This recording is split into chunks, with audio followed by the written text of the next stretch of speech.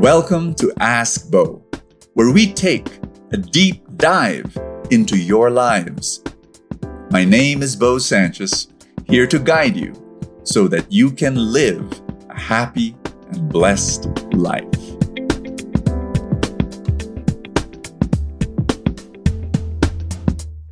Hello, everybody. This is Bo Sanchez, and welcome to Ask Bo, where I try to answer hard questions. And today, the title of our episode is My Husband Asked for a Second Chance. This is what we're going to talk about, and our letter sender is, let's call her Rena. Obviously, I cannot share her real name, but let's call her Rena. And can I ask you, if you have not yet subscribed to this podcast, please do. And this will help the podcast, it will spread the word. It will help more people. It will bless more people. You've done that. You've been able to help me do that. You become my partner. You're able to share it to as many people as possible. Thank you so much. So here we go. This is, the letter starts this way. Good evening, Brother Bo. I heard about you from a friend just recently. She recommended I listen to your inspirational talks. It's been a month since I found out that my husband was cheating, and it is the worst struggle I have experienced in my life. I felt so betrayed. I never cheated in our marriage, and I don't believe in playing with fire. When I found out, I felt so betrayed. I didn't have a plan A for fixing it. And I jumped to plan B to end our marriage immediately. But he asked for a second chance right away. The thing is, I cannot forget the sin every time I look at him. I feel broken. I don't have peace of mind. I don't know how to work on trusting myself to trust him again. I love him, and I keep on praying to God to help us rebuild our marriage, to heal us, and to hold us together. But, and then she goes on, thank you for sharing God's promises. For sure, you got a lot of messages thanking you for how you are helping people to cope. Please continue inspiring us that God is working in our life. Please pray for our son, my husband, and me, for us to be a family again. Thank you. Rena, your letter is really, oh my gosh, it's heart-rending, heart-wrenching, and I feel your pain. I really, really do. When I read your last lines, please pray for me, my husband, and my son, for us to be a family again. I'm praying for you, Rena. I really, really am. There are 5 things I want to share with you to your question, because he's asking for a second chance, but you're saying it's so difficult. You feel like a broken person. When you look at him, you cannot forgive his sin. You don't have peace of mind, and so you're praying. And that's a great thing. You're saying, you don't know how to work on trusting myself to trust him again, but I love him. And then you say this, you keep praying to God to help us rebuild our marriage. And that's beautiful. You are praying, and that's where you should run to. You have run to the right place, God. He is the one who will comfort and heal you. And if possible, heal your marriage. So the 5 things I want to share with you. Number 1, give yourself time to grieve. Rena, this is a loss. Why? Oh, no, Brother Bo, my husband is still here. Yes, but it's still a loss. The loss of trust. The loss of a image of your husband being faithful. And all of a sudden, this happened. The loss of a marriage that was unscarred, and now there is a wound. You lost something, and so you are grieving. And like somebody who, a beloved passed away, what should you do? You allow yourself to grieve. And it's very difficult to grieve. If you lose a mom, if you lose a dad, you grieve. You don't say, okay, I'll just cry for 3 days or 1 week or 5 weeks or whatever, and then I'll be okay. No, what you do is you allow the grieving, because grieving is important in the healing. Grief heals. I keep on saying that. So you need to feel that pain. And here's number 2. Let God grieve with you. Don't grieve alone. So what you do, you run to God and you sob in the presence of God and let God grieve, weep, sob with you. God knows your pain. God feels your pain. And I want you to imagine this, Rena, that when you are in the presence of God and you're crying, I want you to imagine God as a father putting his arms around you and comforting you and just crying with you.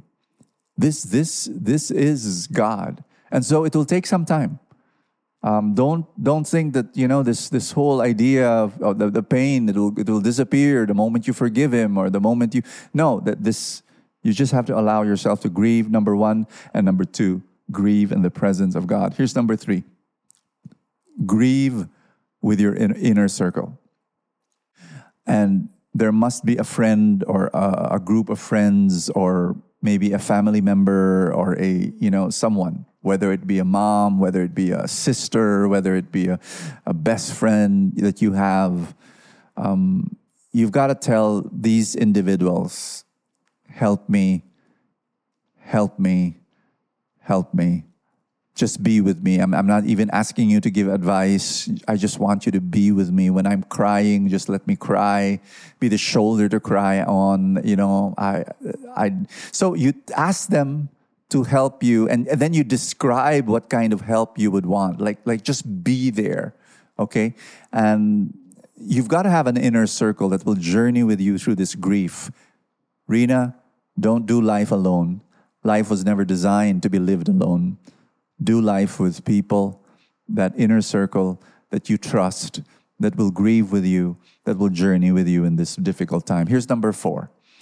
The fourth thing I want to share with you is this. Forgiveness is a decision, not a feeling. Because you wrote to me, how can I forgive him? Every time I see him, how can I forgive him? I can't, it's just, and I understand that. I totally do. So, please know that forgiveness is a decision, not a feeling. So, meaning to say, it is very possible that you forgave him, you made a decision to forgive him and still be angry. That's very, very possible because forgiveness is not a feeling. It's a decision that you make. And it's a decision of letting go of what? Of I'm gonna, you did this to me, and I'm gonna do that to you, and I'm gonna punish you. And no, you're letting go of that. You're saying you did me wrong. You violated our covenant and our marriage, and what you did to me was the most hurtful thing I've ever experienced in my life. It's the deepest wound I've ever had. But I'm choosing to let go. I'm choosing to forgive you. Now, this is a choice. Now, after that, will you feel angry? Still? Yes. Will you still feel the pain? Yes. Not be able to forgive? Not be able to forget? Absolutely. Forgiveness and forgetting are two different things.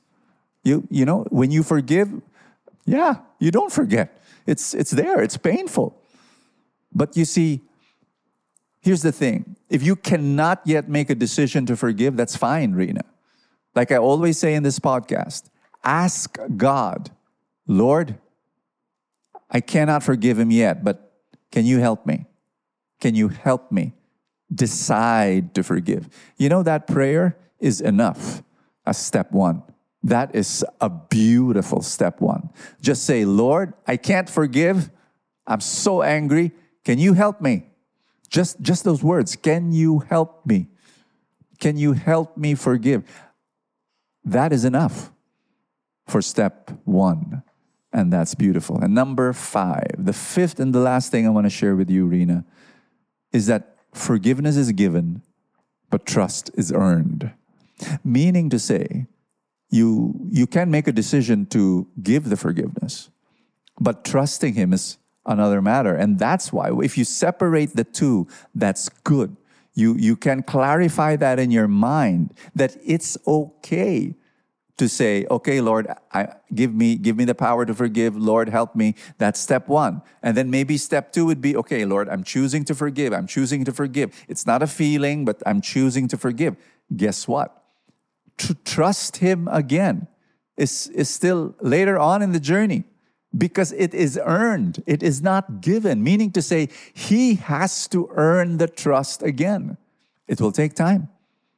It will take time for your husband to earn your trust again.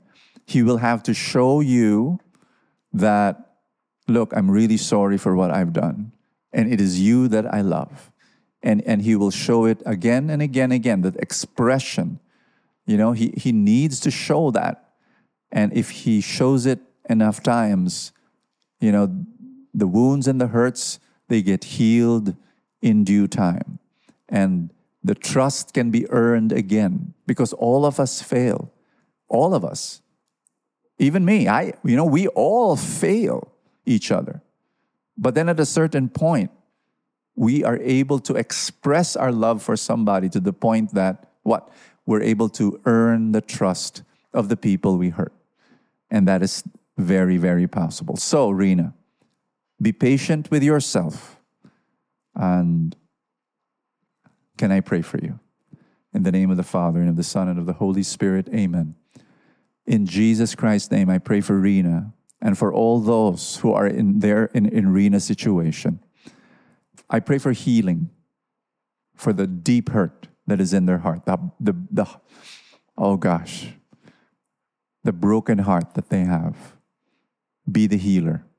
And Lord, give them the capacity to forgive so that they will not be in prison to this resentment.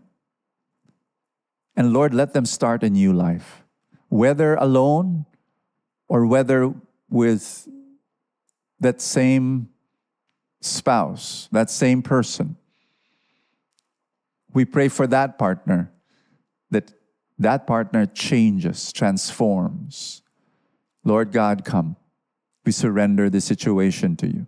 We surrender, Lord God, our lives to you. Father God, I pray in Jesus' mighty name.